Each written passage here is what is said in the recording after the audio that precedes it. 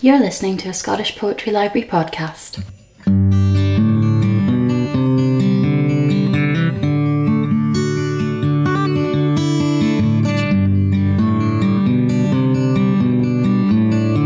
Ual, canna víiste vich agus de chiadachgil, clynne meath the shanga, enyim a vesas blaste.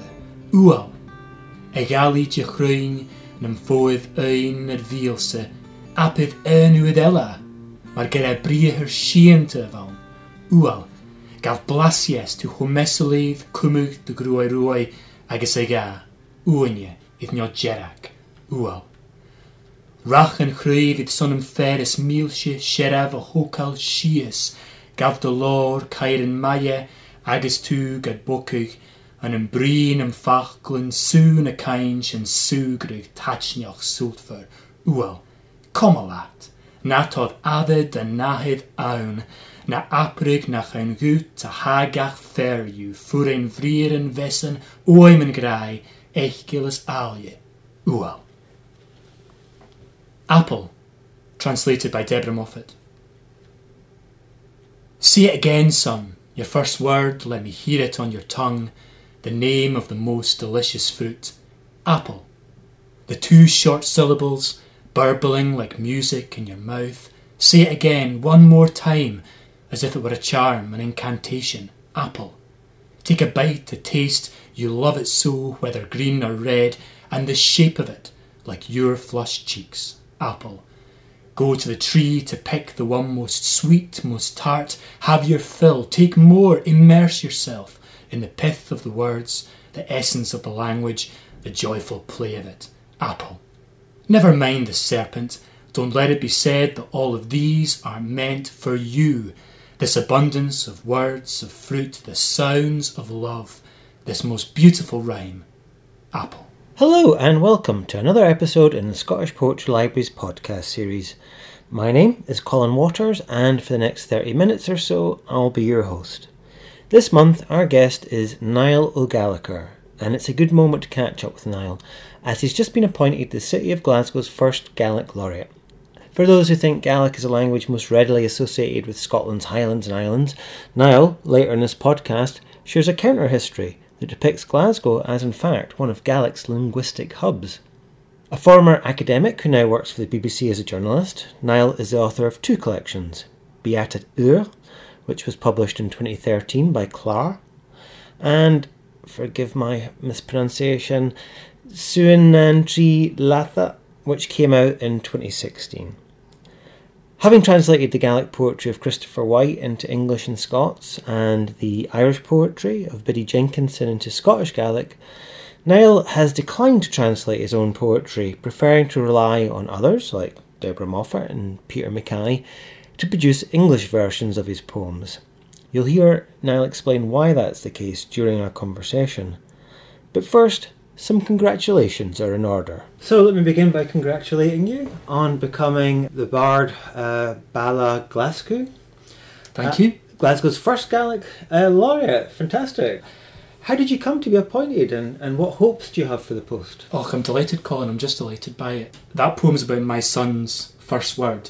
The first words of this language that I learned I got from my granddad in Derry in Ireland. Words were things like milk and butter that are just the same in Ireland as they are in Scotland, but I learned the rest of what I know of the language in Glasgow, and I've always spoken more Gaelic in Glasgow than anywhere else. For me, it's always been, in my life at least, a language of the city. And so, having written a book of Glasgow love poems called Beatha Ùr, which Clàr published in 2013, it was absolutely great for me personally to have that recognised and to be asked to accept this honour as the first Gaelic Poet Laureate for the City of Glasgow. It's also great not just for me, but it's great because it allows me to try and draw people's attention to something the Gaelic speakers know, but I'm guessing that some listeners of the Scottish Poetry Library podcast won't know, which is that for at least a century Glasgow has been a centre, if not the centre, of Gaelic poetry publishing and writing and performing. There's a long history of Gaelic poetry in Glasgow, culminating in the 20th century and the work of people like Derek Thompson, who spent most of his life in Glasgow, wrote about it a lot. Ian Crichton Smith, very famous poet, was actually born in Glasgow. And so it makes sense. For me, it's great for me, but it also makes a lot of sense for Glasgow too. Speaking from my, I must admit, not as informed as it should be position, I tend to think of Gaelic as a sort of Highlands and Islands phenomenon or tradition or reality, perhaps. But in fact, even though I know that, I also know about Ian Crichton Smith, and all the other great Scottish writers who wrote and spoke Gaelic but were actually based in Glasgow or the Central Belt. So I guess your position will, as you're saying, will be a really good way at addressing this sort of historical misconception. I think it's good for Glasgow itself, in the sense that for me, the Gaelic tradition in Glasgow gives us something, tells us something about the experience of living in Glasgow. A lot of the songs that we sing today in Gaelic, one of the most familiar tropes in Gaelic song is the idea of wishing you were somewhere else. The word in Gaelic is cianalas, nostalgia, but particularly nostalgia for a place. Obviously, you only write songs about being somewhere else if you're somewhere else. And so a lot of the songs that we sing today in Gaelic are about wanting to be in Tiree or in Skye or in Uis, but they were written in Glasgow, sung in Glasgow to a Gaelic-speaking audience of immigrants, and eventually collected and published in Glasgow. I mean, Glasgow has been, since the 19th century, absolutely the centre of Gaelic publishing in Scotland. That really appeals to me too. My family came to Scotland at different times from Ireland. On one side of my family, when the family came to Glasgow, they ended up settling in Govan Hill from Ireland in the 19th century. They changed the name of the family from Mulcahy to Mackay. So for me to end up in this position of being recognised as someone who writes poems in Gaelic about the city of Glasgow is just a wonderful privilege. I wanted to ask about form, actually. So I know you've never written a poem in free verse. Your poems are in metre and they usually rhyme. Is that a personal preference, or are you referencing a particular tradition within Gaelic poetry? I mean, it's both. Free verse doesn't suit me. I don't know how to write free verse, and free verse is, I think, been the dominant mode of what we call nuavarstach in Gaelic, of modernist Gaelic poetry, since the work of Derek Thompson, who I think is the most influential Gaelic poet of the last century. But it was never going to be for me. So I have to look back further within the Gaelic tradition. After I wrote my first book, I was looking for a kind of an unmarked form to write poetry in, by which I mean I wanted to find a form where readers and listeners to poetry wouldn't immediately go, he's echoing this or he's mimicking that, just an unmarked form. And for me, it couldn't be free verse. Free verse wasn't going to work. So I found it in the classical Gaelic and Irish poetry, the poetry that was developed in the poetry schools. Creative writing courses in the Gaelic tradition are nothing new. We had poetry schools, and then those metres were used thereafter to write this amazing love poetry in European styles, but using these older traditional classical metres in the Gaelic and Irish tradition. And what they're like is they're really strict about syllable counts. You often have 7 syllables in a line, and they have intricate rhyming, not just at the ends of lines, but also in the middle of lines. And for me, that's great, because it gives you this really wonderful, paradoxical combination of strictness and sensuality at the same time. So it's a great. Well, the rhymes are so abundant in Gaelic. It's a bit like Italian in the sense that it's easier to rhyme in Gaelic. Modern Gaelic rhyme only takes account of. It doesn't take account of final consonants. It's more assonant to an English ear. But it has that combination of this abundant rhyme, but this really strict syllable count, which really reins you in and makes sure you have to be quite precise in what you're doing. Maybe the best thing is just to read one. Yes, that's This is a poem in a form called Trì Latha, which translates to something like 3 stanzas in a song. So you get 3 stanzas in these tight classical quatrains, and then it just lets go in this line of these 4 lines of song metre. I wrote this poem for my wife, Clàr, when she started learning Gaelic. And I don't think of my poems usually as making arguments, but this poem has an argument. It's that if you're looking for a reason to learn Gaelic, then this poem says the best reason to do that is so you'll have more words with which to say I love you. Anish go Gaelic acet. Anish go Gaelic acet han tilligach galaun, gus eentje gevil deut han a torst öfnish de gach raun. Smee graag meetal hunnet heen, Gael my gra, na sarsing is na stóinne, na mes mi arfan an barst. Brír an ure is glensach, am foimen jahans curl, cho bria eith de change, líchin njaloch mín ar gael. Hain fachgil georn ar trí cain sin gun chrích, get a vas sabit vor agus eirit is strí agus gachneach di bost gus a feigit brí, it's unlaverst man glór ag her dive she could fear. This poem has been translated by Peter Mackay. Now you have Gaelic. Now you have Gaelic, there are so many more words to say that your face brings joy to my verse. As I say that my love for you, my darling, is wider and more deep than a poet's loose reckoning. Words that are new and lustrous, their sounds slender and broad, so pretty on your tongue, the honey syllables of our love. There aren't words in our three unbounded tongues for all their spleen as they boasted their authority to speak the truth of our love's glory.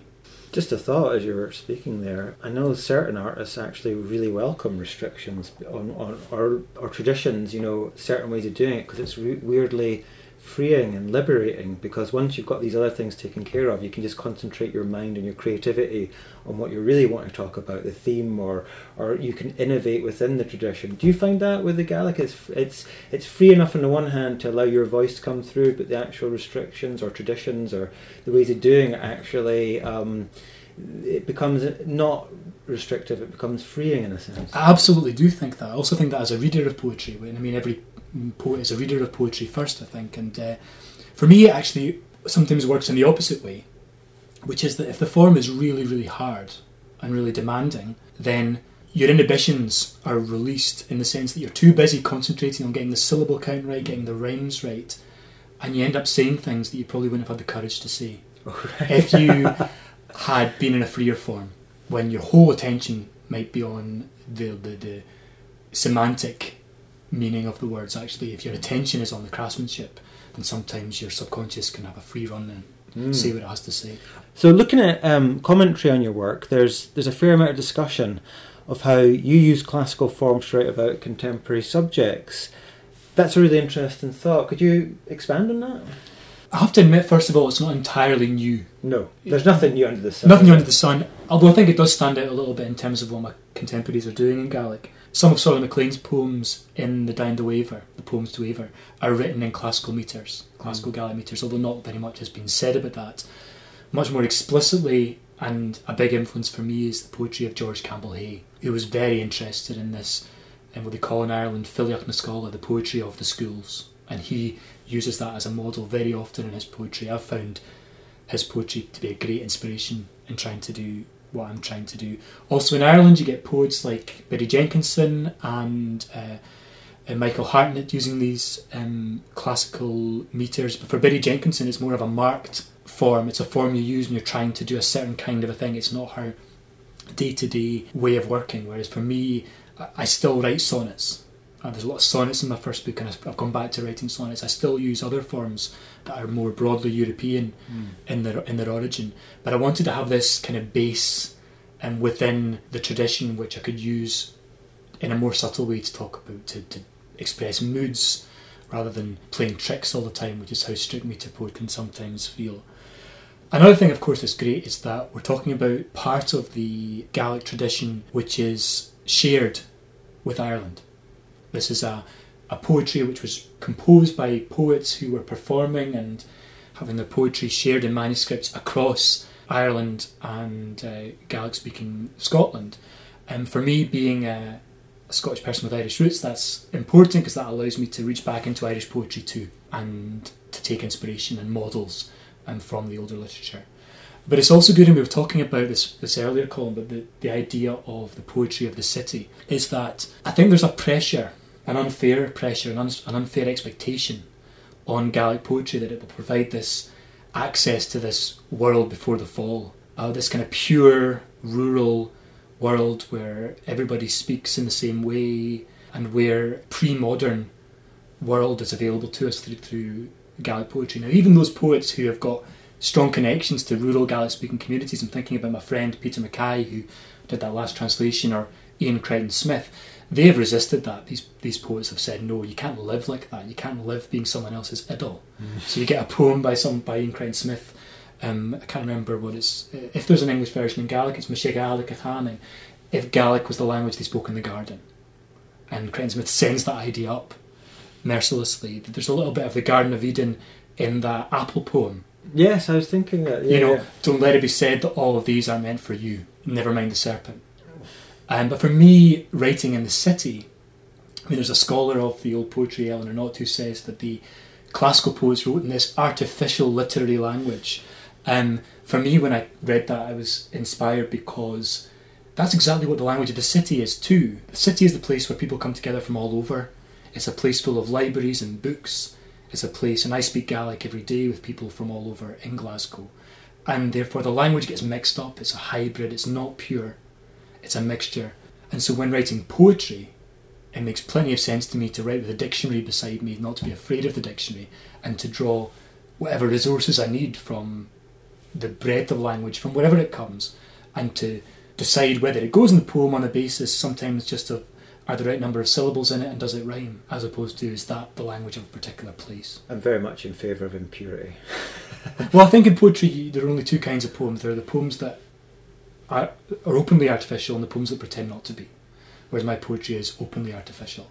Amen to that. Amen to that. A good example of that is a poem, quite a simple poem in a way. It's a beautiful day today. I don't know when this podcast goes out if it'll be just as beautiful, but today the depth sun... of winter. The depth of winter. The sun... What do you mean July? Yeah. So today the sun is splitting the stone today, and this is a poem about the summer. The idea is just of my son, and he's running after bubbles which have been blown from one of the wee bottles of soap that Wayne's used, and they're brightly coloured, they're in kind of neon colours. So in a way it's a very simple image, a bit like a Polaroid photograph. But the fun in Gaelic was about trying to write a poem in Gaelic about things like sun cream and neon bottles and plastic and soapy bubbles, but staying within the vocabulary of the Gaelic language itself.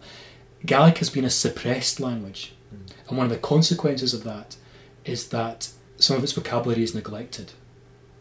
So in a playful way, not in an overtly political way, in a playful way in this poem, I've said, right, let's open the dictionary and find the words we need to write another love poem about this very modern image. Crab bottle Ùr gan chiabain se green a jar sigorn a shage sprie gach bulligan hik na hulgahan Hodd ga cúriach ga hégrain y vílse this rui tun garig is je planich vík cus cavacors de cloich y cria rian na grain ag a tain. Ha gach chiu fu vuai utrum na dúlach sit a dlúchu grúk an gilje an a mian na railcourst se crunye kei a hunnet a vich galins to gamakal na de ye. Deborah Moffat again has translated this poem. In my Gaelic poem I just used the first line in place of a title, but Deborah's called this translation A Shake of the Bottle. A shake of the golden bottle of soap, the sun shining on us, and blow, the beautiful bubbles flow in a flood of iridescence. Give to me the fragrance of the sweet sun cream, scream and run through the garden too fast after a tiny planet playing at the heart of your own solar system, where all the planets hang suspended in the pool of gravity, each one of them getting ever closer to the boy in the middle of the orbit. You, my beautiful young sun, you are the universe, and you, my son, are leaving me behind. I've been very lucky, Colin, with my translators. Really lucky. Both Peter Mackay and Deborah Moffat are friends, but they're also poets whose work I really enjoy. They're very, very skilled poets, and just reading that translation again, my poem in Gaelic is full of those rhymes we talked about, those complicated internal rhymes, and Deborah manages to echo that with things like fragrance and iridescence, blow and flow, and she has all this assonance going on, these echoes. But she also, we often talk about translation using the vocabulary of loss. We talk about what's lost in translation. And as someone writing in Gaelic, you want to insist on that a lot of the time. You want to say, no, you need to read, or at least acknowledge the existence of this poem as a thing in its own space, in its own language that matters. But I also want to talk about what is gained in translation. So reading that poem again on the train this morning, there's obviously a pun in the translation between sun in the sky and son, the wee boy.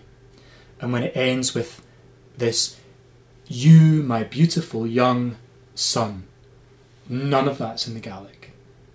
There's no pun. There's half a rhyme in the Gaelic poem between avich, son, and grian.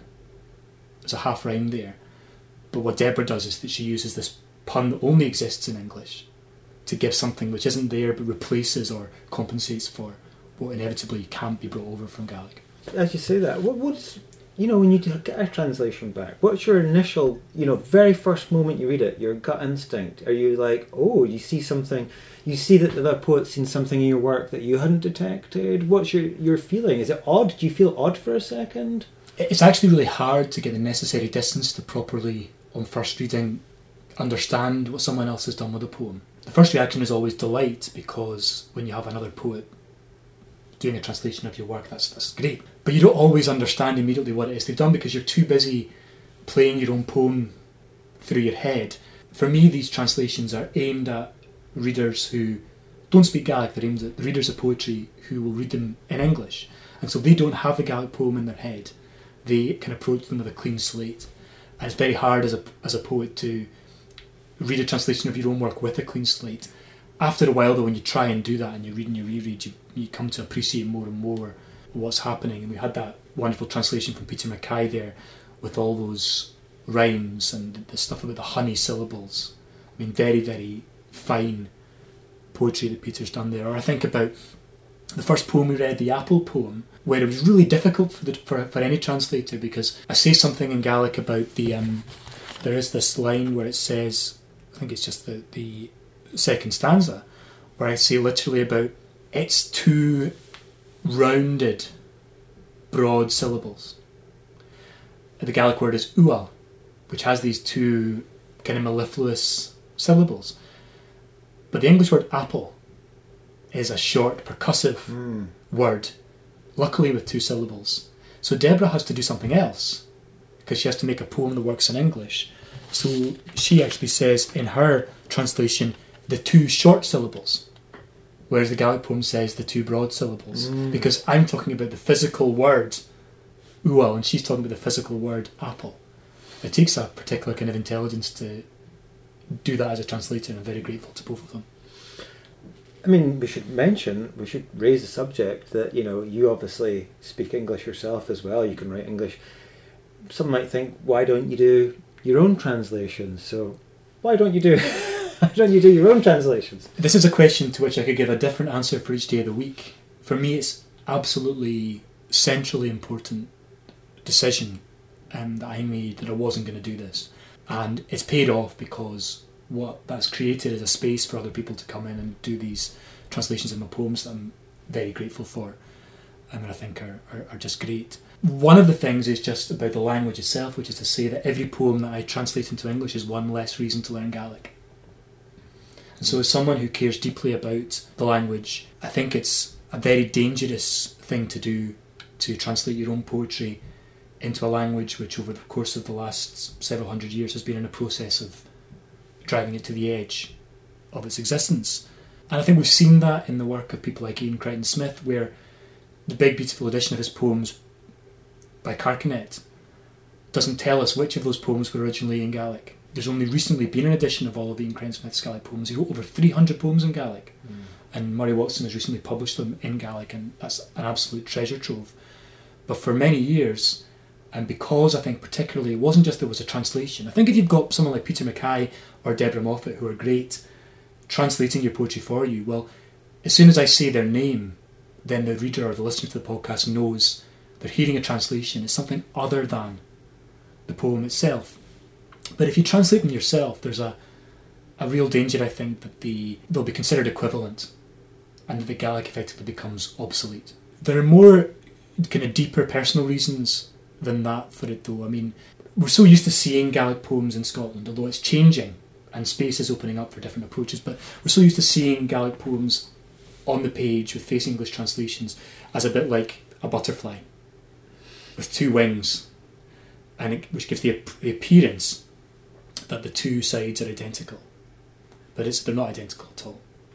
And I wrote an essay recently in the Gaelic magazine Sjaal, a polemical essay called Butterfly Hunting, Sjaal Jallanji, where I argue that the bilingual poem is a bit like a butterfly in a glass case. It's beautiful, but it can't fly. Pinned. It's pinned, exactly. It's pinned, and the reason it's pinned is because poems rely on ambiguity, don't they? They rely on the possibility of being read in different ways, understood in different ways by readers. If there's a self-offered translation on the facing page, then every ambiguity has to be pinned down. You have to choose between them. Other translators will do the same thing, but at least then the listener or the reader will know they've had to make a choice. The poem is still free to be retranslated, re-understood and reread. Joseph Brodsky says that what translation has in common with censorship, and I'm paraphrasing, he was writing about Anna Akhmatova, is that they're both about the art of the possible. And so what is it possible to say? That's what a censor asks. What of this can we publish? Can we allow to be published? And what a translator, even the best translator, has to say is, what can I possibly do with this poem in the language that I'm using? So for me, and I've written about this too, a very, very personal sense I have that self-translation would just amount to self-censorship, because what it would mean for me is if I accept when I'm writing poetry in Gaelic that at some stage I'm going to have to rewrite it in English, then that's going to... Everyone who lives their life in more than one language, which is the majority of the people on earth, knows that there are things that you can say in one language that you can't say in another. And if I write knowing I'm going to have to self-translate, then I'm restricting myself to only publishing those things that I can say or want to say in English.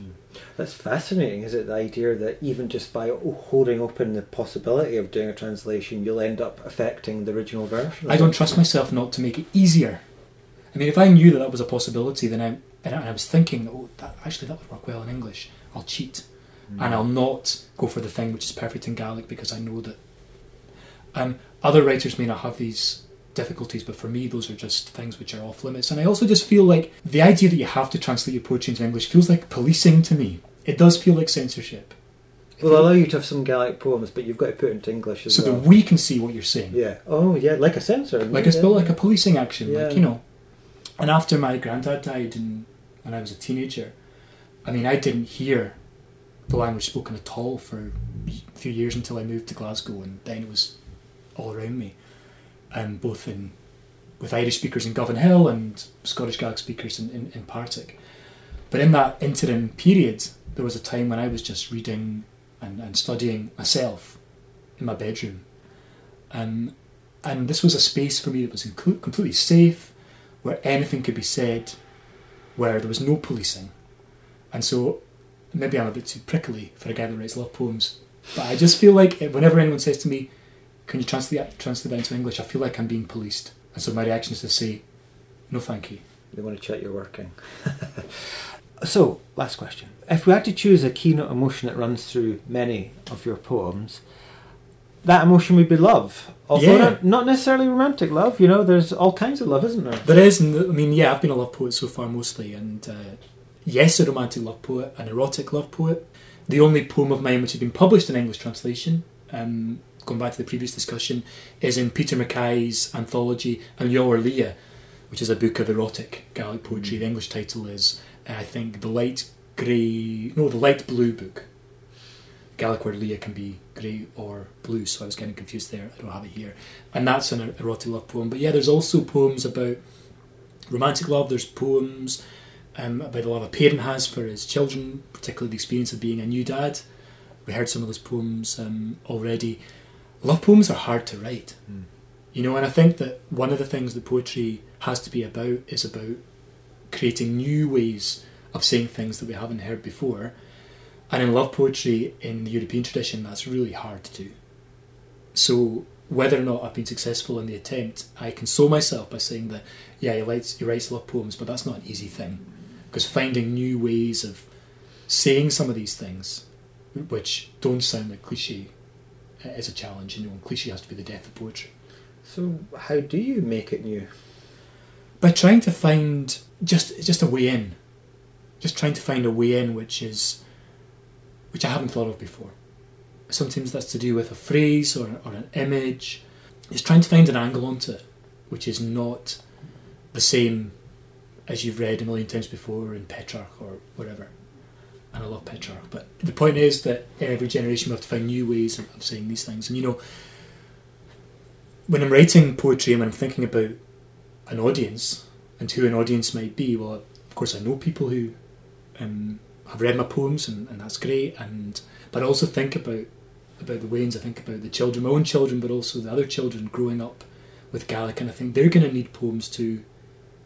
Later on in life, they're going to need poems when they fall in love, or when they have children, or when they have difficulties in their life. And so the job is to try and write the poems that are going to speak maybe within the tradition, maybe in the language that we've inherited, but are going to speak authentically to now, and maybe even to a wee bit further ahead than now.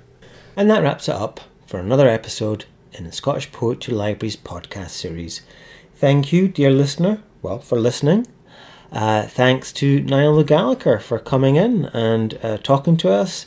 I'm sure it'll be a huge success as Glasgow's Gaelic laureate. We'll certainly be following his progress with much interest here at the library and helping to promote whatever ventures he takes part in as the laureate. Thanks also to Will Campbell, who wrote the music and played the music and produced the music that you heard at the start and you'll hear at the end of the show. If you're interested in all the various doings, and there are many doings here at the Poetry Library, our projects and whatnot, there's a very easy way to keep up with what we're doing between podcasts, and that of course is by visiting our website, which can be found at www.scottishpoetrylibrary.org.uk. We also do Twitter. Our Twitter handle is @ByLeavesWeLive. We have a Facebook page, and we're also on Instagram these days. So, without much further ado, I'm going to hand back to Niall, and we'll have one last poem. This is a Glasgow love poem called Beatha Ùr. This has been a really lucky poem for me because it's been turned into a song, translated into Irish by Owen Mackay and put to music by his brother Dominic Mackay, who's a brilliant sean-nós singer and composer. I wrote it for my wife. It's a wedding poem, and Dominic joked when he first sang this on the stage in Gladore. I was there that night. He said, "My understanding is that Niall wrote this poem to avoid having to buy his wife a wedding present," which was fun. But it's also now a very beautiful poem by Peter Mackay in English. And I normally do this sort of thing after I've read it, but I think we're probably going to end here. So I'll just say this, which is that this poem, which is a very, very simple poem, I write poems that can be complex and that can be technically or linguistically complex, but I think sometimes when you're working on the complex stuff, the best stuff actually comes very quickly and appears deceptively simple. And this is a poem like that. And it does something that the Gaelic song tradition does a lot. We were talking about Gaelic songs earlier. This technique of monorhyme, so that every second line throughout the poem rhymes on exactly the same sound. So it's obsessive, and it's got this thread going all the way through it of, it's not an A-B-A-B poem, it's an A-A-A-A-A-A poem, and go on and on and on. Obviously that's impossible to do in English, or if you were to try to do it, that probably wouldn't be very effective. So Peter's done something else, and you'll hear what he's done when I get to reading it. Beatha Ùr.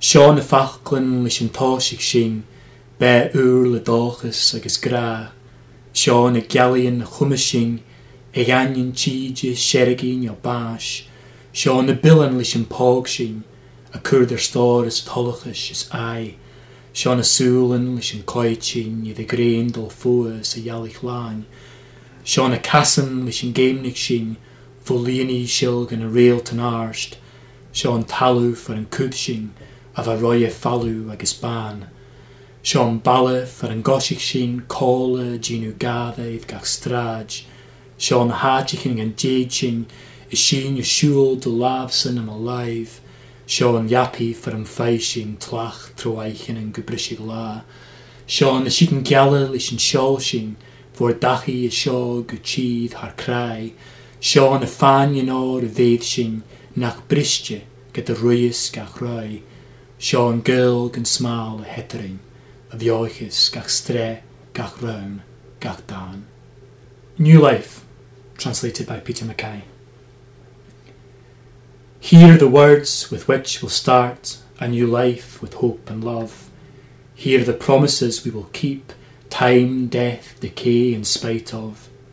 Here are the lips with which we'll kiss and add to our joy all kinds of. Here are the eyes with which we'll see the sun go down, the moon full of. Here are the feet with which we'll step from lower paths to the highest stars of. Here is the earth where we will reap what was before bare in need of. Here is the town in which we'll walk, laughing together each street of. Here are the places where we'll go when we travel hand in hand of. Here is the bed where we will get delight through night till break of day of. Here are white sheets with which we'll sail from our home here to the land beyond pain of. Here are gold rings which we will give, which won't break in spite each season's run of. Here is the love without fault we'll share, which quickens each line, each verse, each song of.